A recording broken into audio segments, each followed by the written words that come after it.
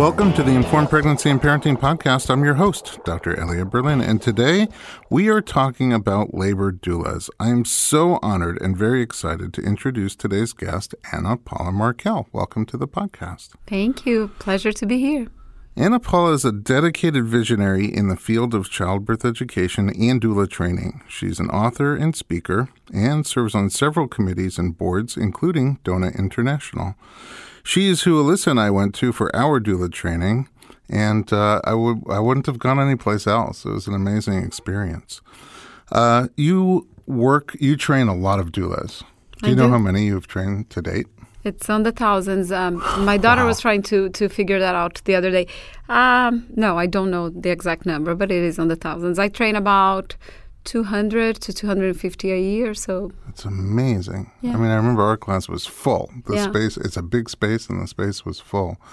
And it was really an informative and rewarding experience to be there. And I have sort of an advantage, I think, over some doulas in a way, which is that because I do body work at a birth, I get to go to birth and sort of watch a doula work. Lots of different doulas work, including you. We've done births together, and I just get to be sort of like a fly on the wall and really learn a lot. And it's amazing. Their doulas vary from doula to doula.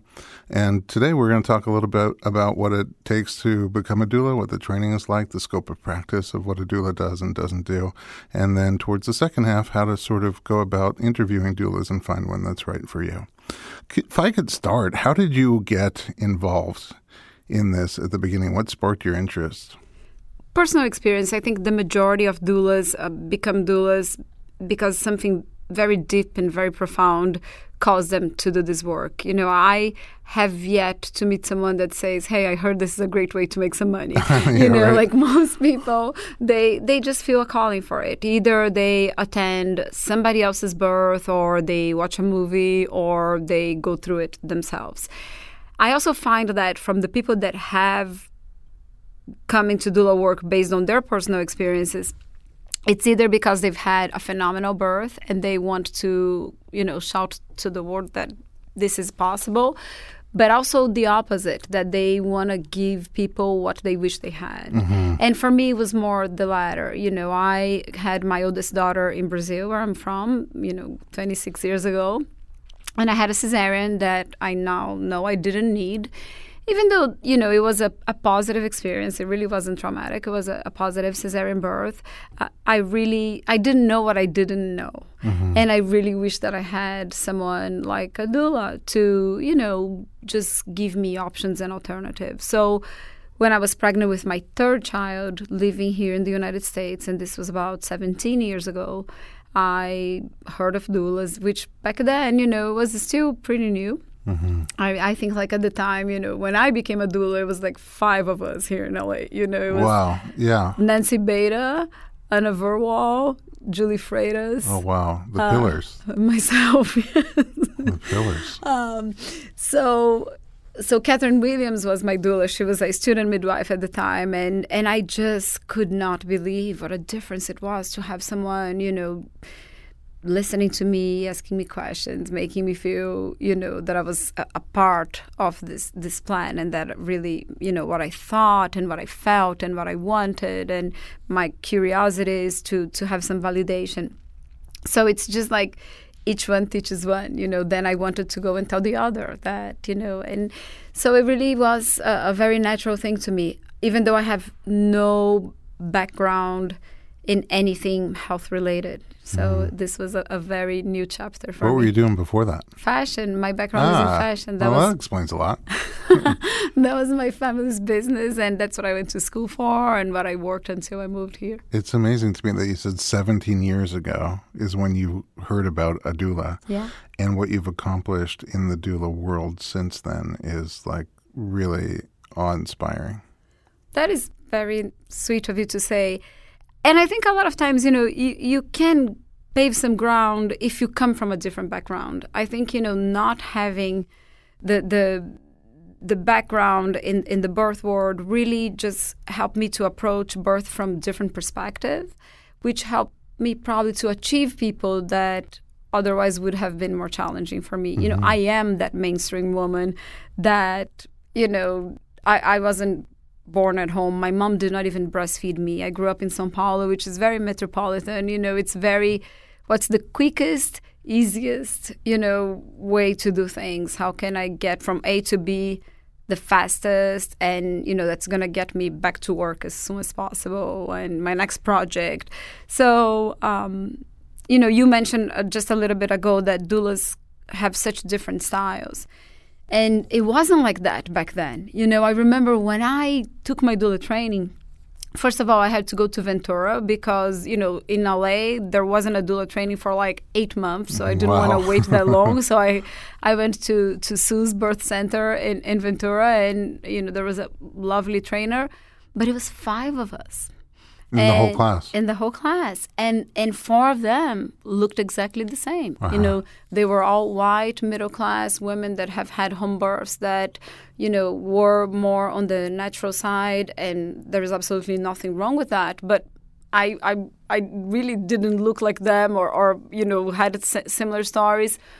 So it was very interesting. And a really funny piece to that was they were all wearing clogs, you know, Dunsko clogs. Yeah. So the training finished on a Sunday night. On Monday, you know, I went to the mall and I bought myself some clogs because I found, you know, okay, that must be the code. I need to get the doula shoes. But today, you know, like I train doulas from all backgrounds. And that is such a beautiful thing that has happened with the doula movement, you know, like that really anybody that has the desire to do this work can do this work. And, you know, people from such vast and rich cultural background or, you know, different parts of the world. And it's been very exciting to see doulas come in so many different styles. I mean, our class that Alyssa and I took with you is very diverse. For example, I'm not a white middle-class woman, and I look terrible in clogs. But there was really just a lot of diversity in so many different ways. And I stay in touch with a lot of the doulas from our class, and they serve very different communities, but they're all related. They're all sisters, you know, and bonded on a deep level.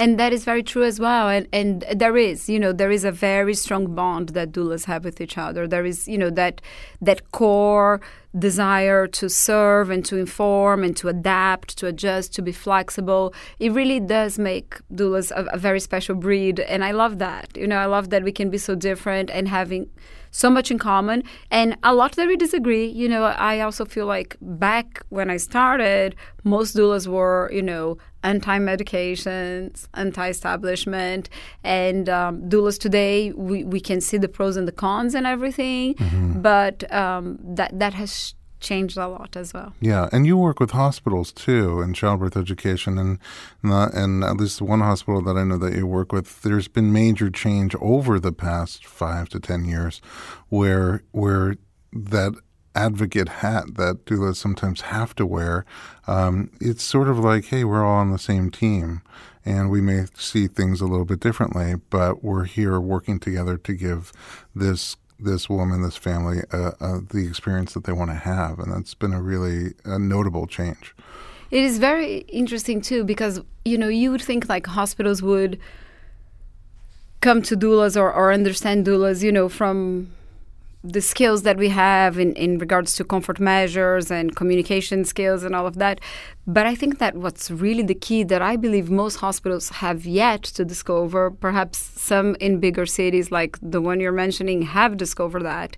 I find that the reason that hospitals like to work with doulas, or with me particularly, is not necessarily because they fell in love with my Portuguese accent. It is because I know what their consumers are looking for. Yeah. You know, pregnant people are very open with their doulas. They're very open about, oh, I wish that my hospital would have this, or I already had my first baby and I'm not going back to that hospital because they didn't have that. So doulas are going to various hospitals. So we have a vision from an outside, so we know which hospitals will have more options than others. So we can go back to a certain hospital and say, yeah, you guys, you know, it doesn't matter if we agree or don't disagree. your clients or potential clients want that. Yeah. And, that's what speaks. I mean, exactly. For them, it's a business. Yeah. So it's like it or not, And oftentimes we make their jobs easier. Absolutely. The labor and delivery nurses who are into it really appreciate having someone to kind of be with their clients the whole time. All right, now that we've talked a lot about doulas, let's go back a little bit and talk about just define, because I remember the first time I heard the term doula was here in Los Angeles, and I had never heard it before, and I thought she slurred her word. I said, "What did you say?" You said doula. You don't have a doula? So what is a doula? Where does the term even come from?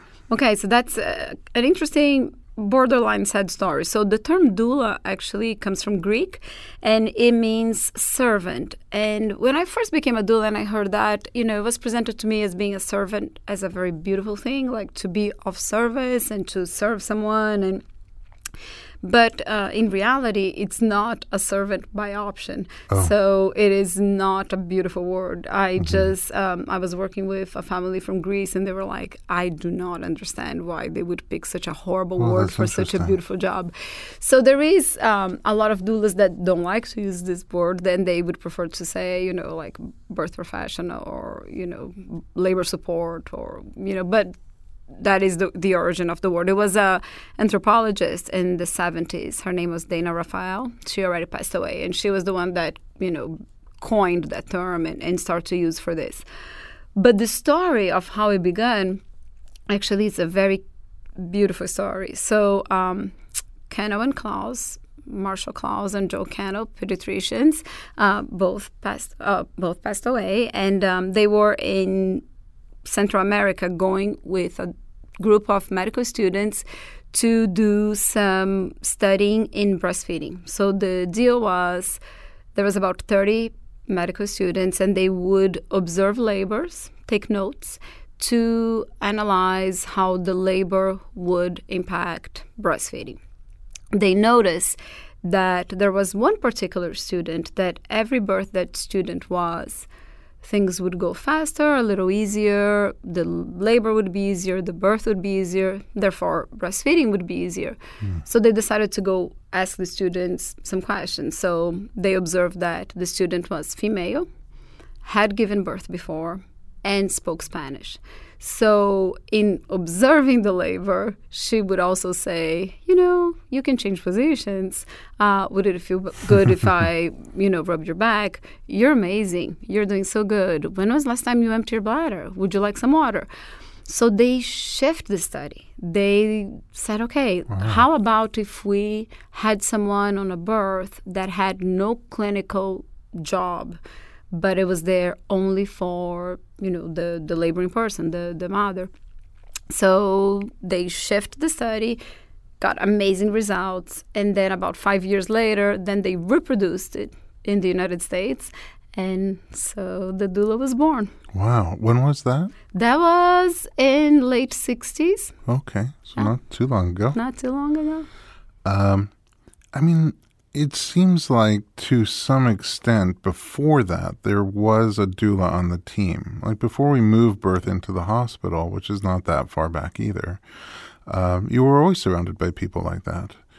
And then when we did move to the hospital, nobody was allowed in with you. And so it sort of feels like the doula is kind of picking up that role. I think a lot of the newer birth professions, even the childbirth educator, lactation consultant, even the postpartum doula, it's all picking up roles that were built into the village. And the village shattered when we started moving away from our families.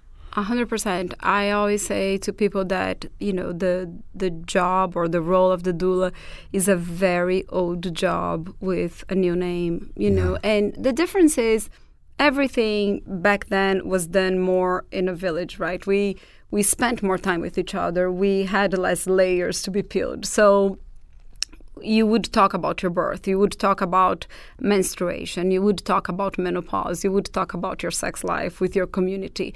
And these days, it's not that, we don't talk about it because we don't like to talk about it, but I just feel we are a little bit more isolated and we are a little bit more in a hurry. So, our source of reference for those topics becomes social media or any other form of media. And the doula kind of comes to put some pieces together, just kind of like connects the village into modern day life, including, using media or social media.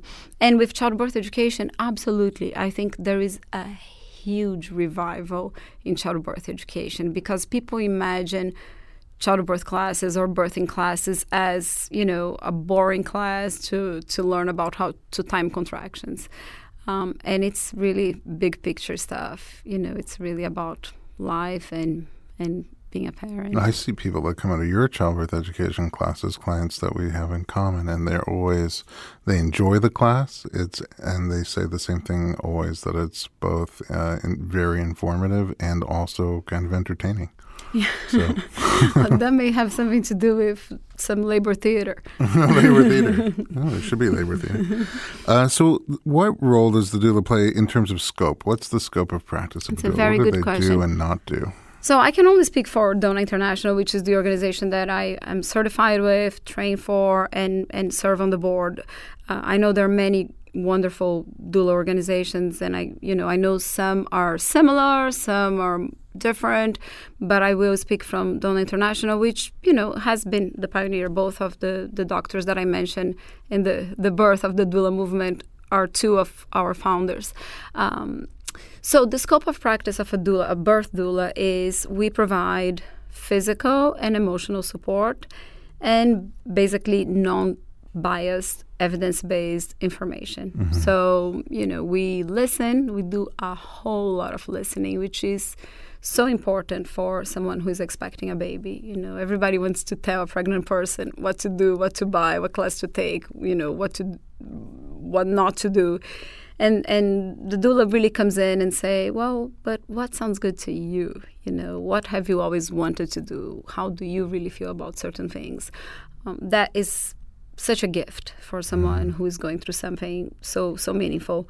And then we give them alternatives, based in what kind of experience they're looking for. We give some realistic expectations, you can't tell me that you want to, have a water birth if you are going to a hospital that does not offer that. So, right. If you truly want to have a water birth, either you have to find a hospital that will provide that, which in our area is not as easy, or you have to go to a birthing center. So we give them, just options and alternatives that are realistic. And we also give them the reality, not to scare them, but to prepare them. A lot of times they have very non-realistic expectations in regards to medications. They don't know exactly what it is. And then, if you don't prepare them, they really, if they walk that path, they are surprised. So, for example, an epidural, which is, as you know, a wonderful tool for paying for someone either that chooses that or that, is exhausted, or it's a great tool in some situations. But a lot of times people are very surprised of how many accessories come with an epidural, that they have to have the blood pressure cuff, or most of the time bladder catheter, monitors. They just think like it's a shot in the back, right. And it's like magic. Yes, yes. So that's what we help them to be prepared. It doesn't mean it's not an option, but it changes the atmosphere a little bit, and we adapt. Yeah, and then they know what they're in for. So if they have it, it's not a big surprise. Right, and we can make the best of it. We can use other tools to optimize the epidural, but it's just really laying a scenario that is realistic. So that's all before, and that's just many, many meetings. That's another thing with doulas. People often think that, we do a Skype session and then, join them in the labor, which can be true in some situations, but most of the time, we meet with our clients countless times and, really get to know them well, get to know their family dynamics, how they communicate with each other. And, and when you mention different styles of doulas, another very beautiful thing of a doula, especially of a really good doula, is that we adjust to them. They don't adjust to us. Oh, right. So if they want somebody that is chatty and they're in the mood to talk, I become chatty. Mm-hmm. If they need silence, I become quiet. If they want a lot of touching and massage and, holding hands, I'll do that. If they want to be left alone, I'll do that. So we dance according to the music, Mm-hmm. and it's an art, to be able to read the room and know when to say something or when to be quiet, when to touch or when not to touch, and not to take it personal. So it's beautiful to be able to just pick up the vibe and then join in. Yeah. I mean, there's that level, again, I get to observe sometimes, and there's a level of really just feeling the pulse and seeing what's happening and what's needed. And I think part of it is people are born with, and part of it you can develop over time. Exactly. And developing over time, it is a life skill that we all can use, which is, intentionally connecting. If you connect with someone, you truly, truly connect, you will know what to do. And that is very helpful as a parent. That is very helpful as a partner. That is very helpful as a friend. Any relationship. And, the bank teller, right? Yeah. You get there, you sense that the guy is having a bad day. You can be a little more kind, and you can, go a little slower and offer a smile, Yeah, it's nice to interact with other people around you. But we're so in our own little 4 feet that sometimes we don't get to. But when you're supporting someone in labor, it's a very close connection. Yeah. And and that's where the listening really comes in, because if we listen, truly listen, then it all makes sense, right? Even unrealistic behavior, or sometimes, when people are a little antagonistic or they are, a little rude, it's so easy to just go to a judgmental side, which as humans we all have. But if you truly listen, then you can understand that they're coming either from a place of fear or a place of pain or trauma. Then compassion has room, and love has room. I know that I grow every time I go to a birth, just from the experience, from being part of that journey, and also oftentimes the relationship, sometimes between the laboring mother and her partner or other people in the room. It just just literally be a fly on the wall sometimes really helps me grow as a human being, as a father, as a husband. Before we take a little break, you train a lot of doulas. We established that. What goes into your training of a doula? So through Doula International, for someone to become a certified doula, they have to do a little bit of reading before the training. So they have like some basic understanding of what labor is. Then they have a training component of the certification, which includes the basic of the labor process, so anatomy and all of that piece of the labor. Then they have the coping training and prenatal visits and, all the aspects of, what do we talk about with our clients? How do we present information in an unbiased way? And then after the training, they have a little bit more reading to do. And then they have births that they attend, that they are observed by the parents, and then one medical professional, which can be the midwife, the nurse, or a doctor. And then breastfeeding class and a little bit of some training on setting up their business and understanding, how that piece works, which is also new for doulas.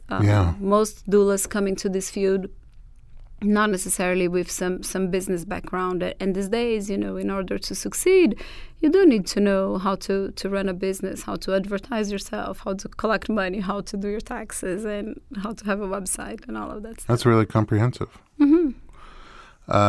Well, I'm already learning a lot, and the time flies by with you. I could talk to you for hours, but we are going to take a quick commercial break, and we'll be right back with Anna, Paula, Markel.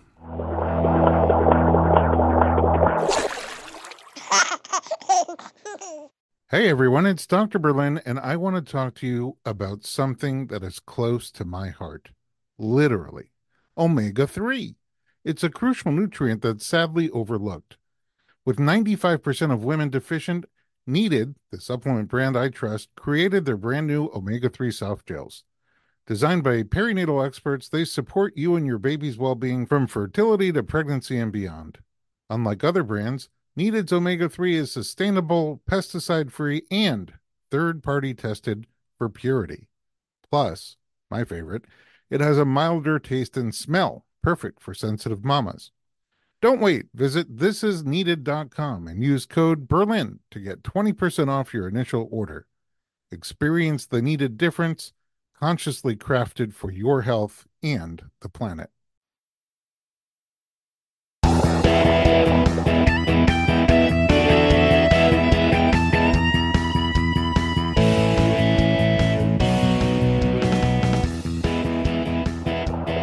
Welcome back to the Informed Pregnancy Podcast. We are continuing our discussion of labor doulas with Anna Paula Markel.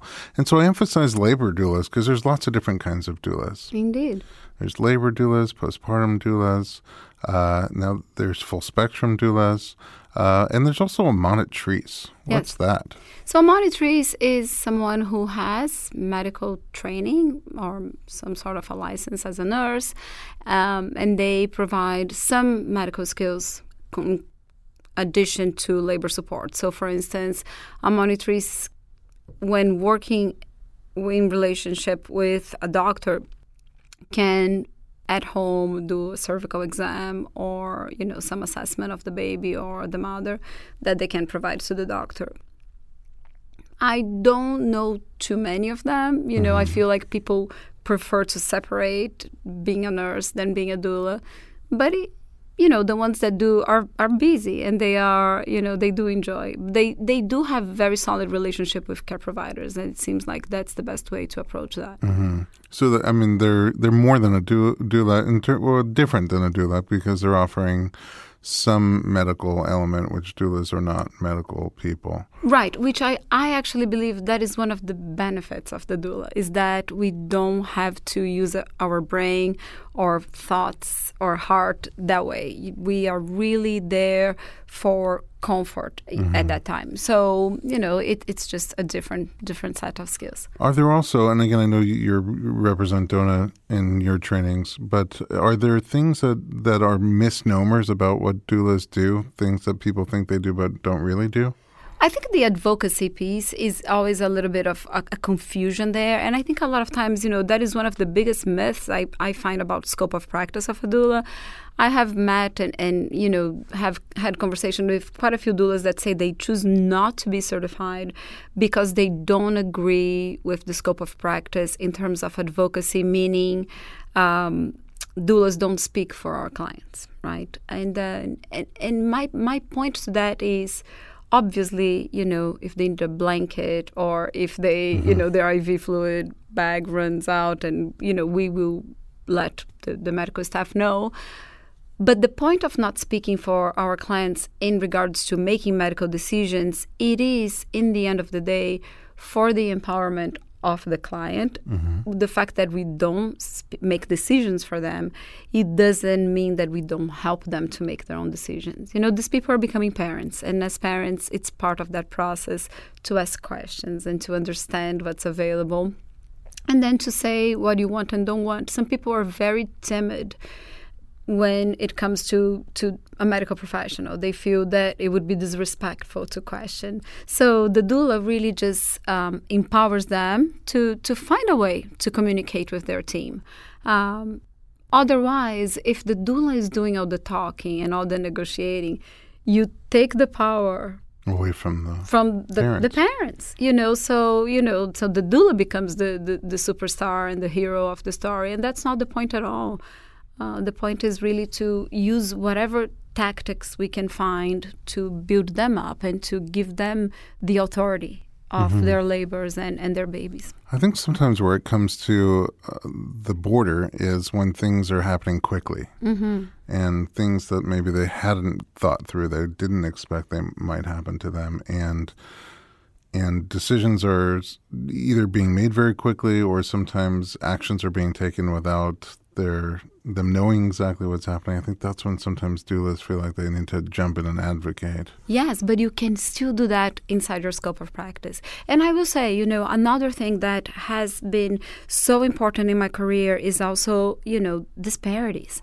We work in a city, Los Angeles is so diverse, right? And we serve families from all different backgrounds, including financial and racial background. Mm-hmm. And it is really messed up because, you may go to the same hospital and somebody from a certain class or from a certain race will be treated completely different than others. Sure. And as a doula, when you see that, it's really hard to not become an activist, right? Mm-hmm. When you see people being treated unjustly or unfair, you really have to find a way to change the system or you quit. You cannot stay in it and just watch this kind of situation.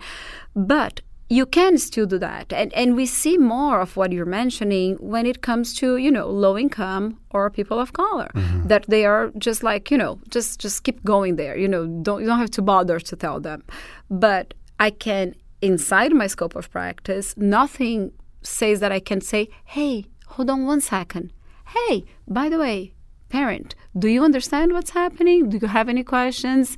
Do you want to ask your nurse, why certain things are happening? So we don't have to give the answer, but we can raise the question. Right. And by raising the question, they may roll their eyes, but then they will provide the information that family deserves. Right. And I've been in that situation several times. Yeah. But that's where you get close. It's a delicate balance. It's a delicate balance. Yes. And that's when the listening and the compassion that we use for our clients also comes to the providers as well, right? You can say that with aggression, or you can say that with kindness, and just say, hey, I know you're busy, and I know things are moving fast. If it's not an emergency, is it okay to repeat it to her? She probably did not understand what you said. Right. I think you in particular are a master of that. I think it's something that we could learn a lot just from watching you.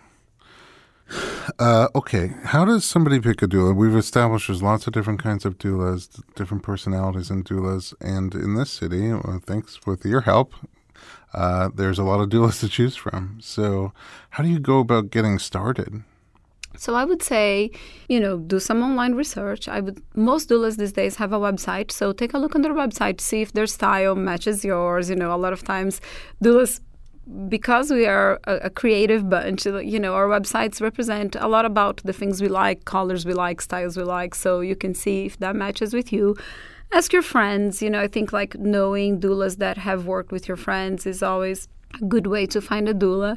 And if you are going, to a midwife or to, a birthing center or to a hospital, potentially ask your care providers if they have, doulas that they would recommend.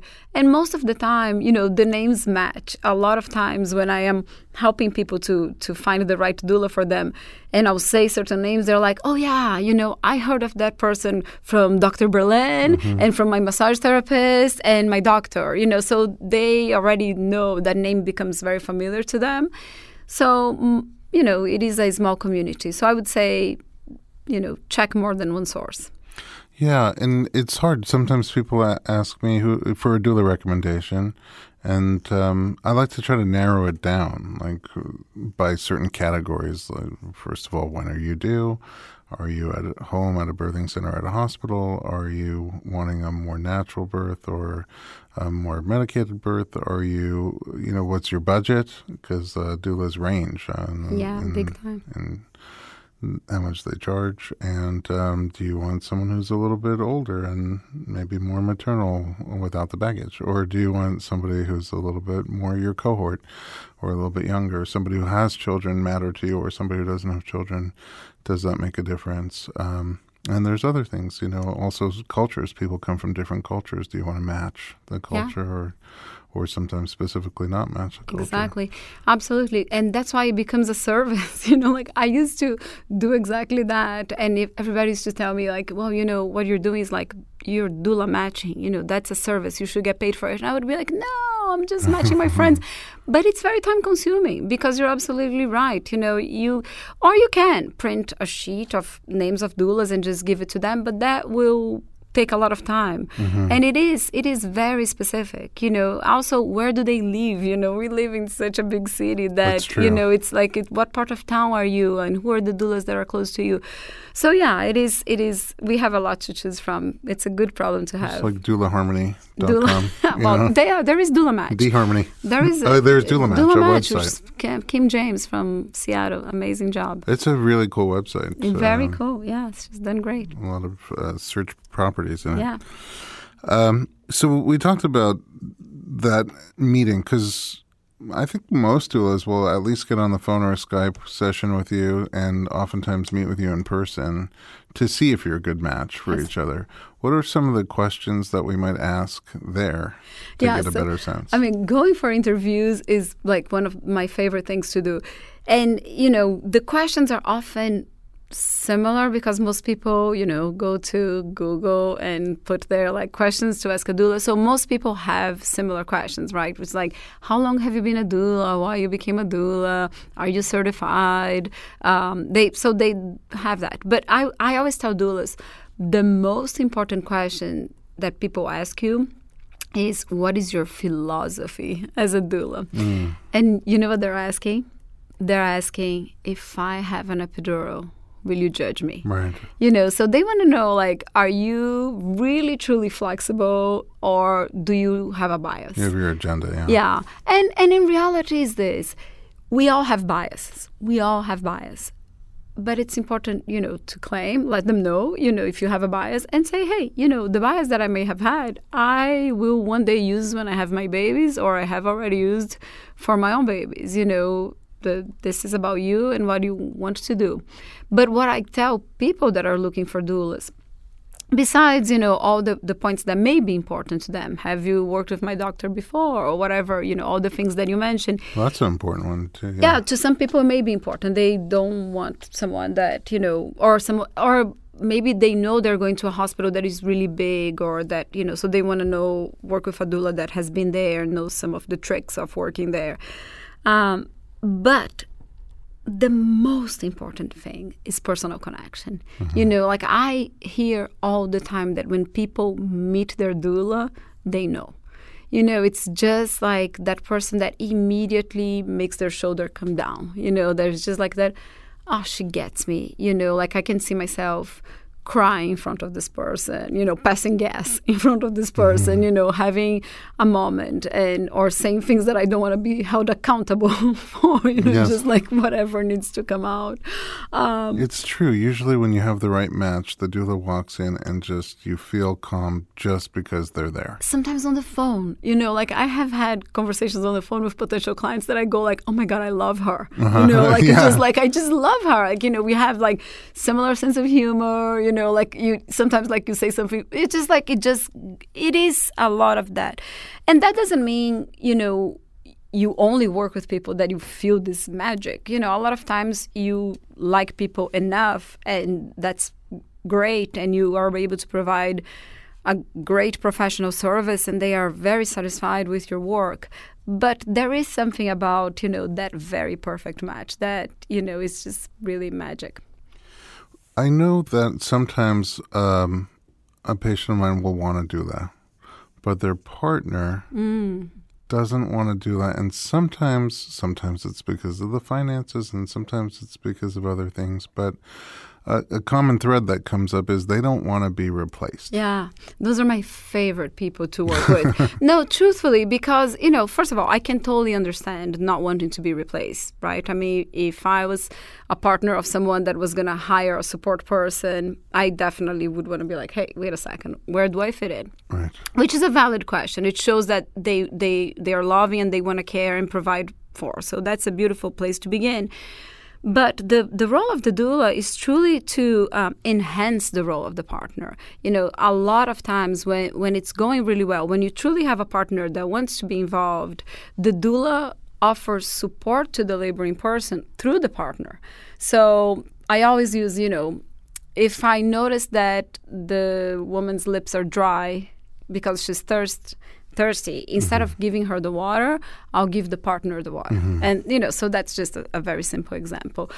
Because when she remembers the experience, she's like, oh my gosh, every time I was thirsty, he knew. But, it doesn't have to be, oh, it was me. Right. So that's just an example. And most of the times when I go for an interview, especially with one of those dudes that you mentioned, when they understand exactly what I do, that I'll come to the house, that I'll help them to time contractions, I'll help them to, make the decision of when to go to the hospital, that I will enhance his role, that I will help to provide snacks for them or whatever. Most of the time, by the end of that interview, it is the partner that goes, where do I sign? Like they really, and those are usually the ones that are like, I don't know how people do without it. Right. I agree. It's a good problem to have because a lot of the partners are really hands-off and don't want to get that involved. Right.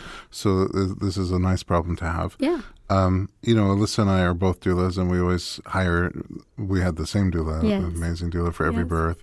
And I feel like having her at our birth takes a lot of pressure off of me and lets me just be the loving husband that I want to be without other, being concerned about getting things done that a doula will already think of and have done for us, for both of us. They serve both of us. Yeah, and the love and the connection that the couple has, the doula will never be able to replace. So what I often tell clients is, I may know labor in a different way that your partner may know, but your partner knows you in a way that I will never know. That's right. So we make a great team for that reason, right? So I may say, like, some mucus stuff may come out of you, and your partner may just look at me and be like, is that normal? And I'm like, yeah, it's normal. So that allows them to be present. At the same time, I may go touch her hair, and they may say, oh no, she doesn't like when people touch her hair. So it's just that combination. It's a teamwork. Yeah. It's teamwork. And also, especially at a longer birth, it's very nice to be able to have more than one support person, so they could take little naps. Or during transition. And be refreshed. Or during transition, it's nice to have lots of support people sometimes.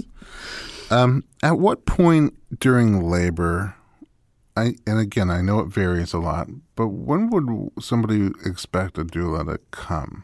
Okay, so it shouldn't vary. Doula should come when she's called, when she's needed. And support looks different for different people. To some people, having a doula join them in labor means, contractions are intensifying. It's, hard to cope on our own. And things are getting, heated and fast. And so we need our doula here for physical support. A lot of times they need their doula because they're scared. Maybe the contractions are not that busy yet, but they are a little insecure and they are not sure what to do. So a doula, should go when they need her.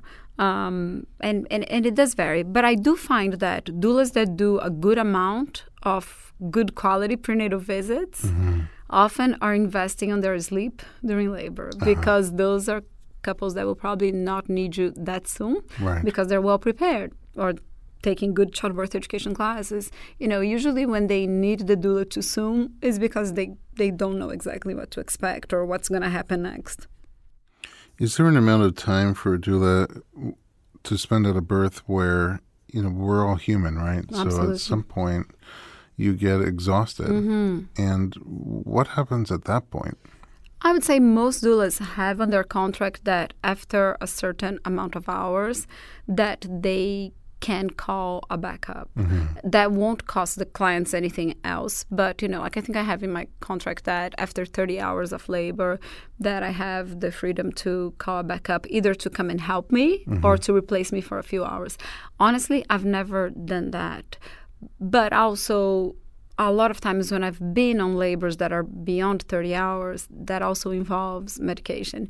So, if they are sleeping, then I can take little naps too, which is also very dangerous, and I do have to say, like, when my clients have epidurals after many hours of labor, I never lay down to sleep because I'm afraid to be like that doula that they can't wake up, So I'm always like, I take naps like on a rocking chair, and doulas become very good at like dozing off. We can't just like take like 3 minutes nap in between contraction and then, wake up and talk it through and sleep for another 3 minutes. I'm jealous of, there's one obstetrician in particular, and she can literally just close her eyes and put her neck down, and she's out. Yeah. 7 minutes, 12 minutes, doesn't matter. She gets like a little power nap, and then she's back up. It's like plugging in the iPhone for 5 minutes. I have done that, quite a few times. One time I fell asleep standing up. Really? I was leaning and I was like, okay, it is possible. I didn't stay asleep, but, I did doze off. And I was like, oh, okay. I always wonder. You talked about a client wanting to know philosophy. So, like, do I want a natural birth? Do I want to, maybe I'm open to medication, or I'm open to a cesarean birth from the beginning. Does a doula have a role for I think oftentimes people think of a doula for either a home birth or a birthing center birth, or especially going to the hospital and going for an unmedicated or uninterventional birth. But what if first of all, you convert in the middle and go down your birth plan and flow chart and start to add some interventions. Or if from the beginning you want to have interventions, you want to have medicated options, or a cesarean if you need one or want one. Does a doula have a role in those cases? Yes, absolutely. I think that is one of the biggest pet peeves of doulas is that, people think that we are only useful for unmedicated births. I almost want to say that, doulas are way more needed for medicated births than unmedicated births, because when someone is in labor, with the force of nature, basically our job is to admire. There's not much to do, but just catch up. When they have medications, they tend to have anxiety because, the machine is beeping and their head is a little bit ahead of the labor sometimes. What's going to happen that? What if this? What if that? What if the baby doesn't come down? What if my doctor doesn't make it in time? So they do need a different kind of support. Also, a lot of these medications have side effects. So, for instance, itching, right? Like stuff like that. So, so we can help with things like that, or getting comfortable in the bed, or being creative when the baby is not in an optimal position, but mobility is limited. So, it's one thing when baby's not in an optimal position and she's moving around, dancing, swinging her hips. It's another thing if she only option is to lay on her side. Right. So that's when doulas become truly useful. It's just being creative and finding alternatives under limited circumstances. And for cesareans as well. Cesareans is the birth of a baby, right? We call it cesarean birth. There is a child being born. There is a family being born. So doulas in a cesarean help to bring some of that element of, childbirth to the operating room. So doulas can bring certain comfort measures into the OR, or engagement with the partner. I feel a lot of times during a cesarean birth, my role is bigger with the partner because they are freaking out. They are a little nervous. They are a little, what's the noise? Why are so many people here? Where's the baby going after it comes out? So having a doula there to say, this is what's going to happen next. The baby's going to go over there, and then the baby's, you can go over there and touch the baby and take some pictures.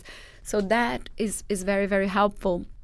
And then, offer alternatives for the OR, like skin to skin or breastfeeding as soon as possible, being with them in recovery room and starting the attachment with the baby, bringing that human component to a surgical birth. Yeah, we have an episode of the podcast on gentle cesarean with Dr. Shavira, Milo Shavira, and he really walked through every step of the cesarean from the surgeon's perspective and also what you can expect it to feel like from the birthing parent's perspective and from the non-birthing parent's perspective, in ways that you can shine the spotlight a little more on the sacred birth that's taking place and not so much on the surgery that's happening.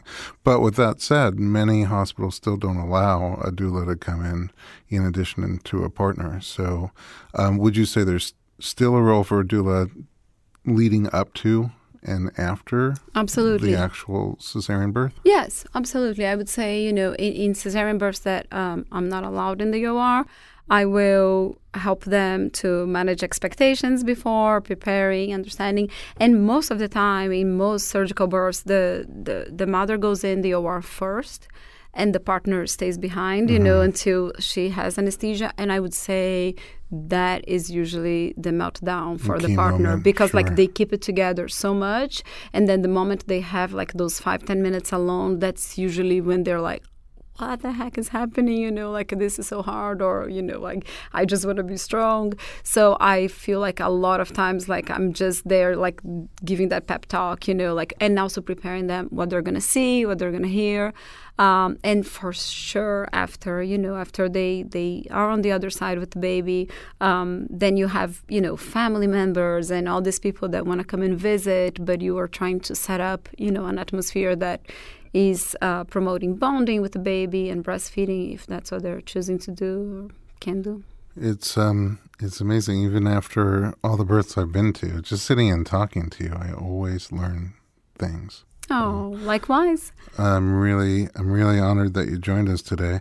I have 2 final questions, and then I hope you'll come back because I have so many more topics that I want to talk to you about, because I want to learn about those topics too. Awesome. My one question is just sort of a fun one. What's some of your favorite things in your doula bag? Favorite things in my doula bag, I would say, my doula bag these days is so small, it's almost insignificant. I a lot of times just leave it in the car. You can tell how experienced a doula is by the size of their doula bag. When I started, giant bag. Yes, when I was a new doula, it was almost embarrassing. Uh-huh. I would say bending straw. Oh yeah, flexible straw. Hair ties. They forget hair ties, and then the hair gets in their face. Lip balm, because their mouths get dry, and then lots of things for me, snacks for me, toiletries for me, layers of clothes, extra socks, because if you take your shoes off and they are in the shower, your socks are going to get wet, and there's nothing worse than having wet socks in your feet. So I would say, that's about it. Those are great things. Very simple things. Everything else can also be adapted. Yeah, doulas are creative. One thing that it's sort of you are my savior for having brought to a birth is always bring a spare phone charger. Yes. Besides mine, one for them. If they forget it, it's the world is coming to an end. Right. And how much could you sell that phone charger for? A lot of times I think about that of a hair tie. I'm this hair tie, you can have it for $100. That's right. That's very funny. My last thing is, where do we find you online? BiniBirth.com. BiniBirth.com, and it's spelled BINI birth.com. Anna Paula, thank you so much for joining us. And at home, thanks for listening to the Informed Pregnancy Podcast. If you like our program, please share us with your friends, rate us, and leave us a comment in your podcast app. And be sure to visit us online for lots more pregnancy and parenting media at informedpregnancy.com.